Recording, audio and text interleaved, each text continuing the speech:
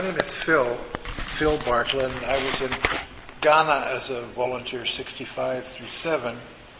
And in 1966 Christmas, we had a big party of CUSO volunteers from Nigeria and Ghana together. They'd come to meet. We all met in Ghana.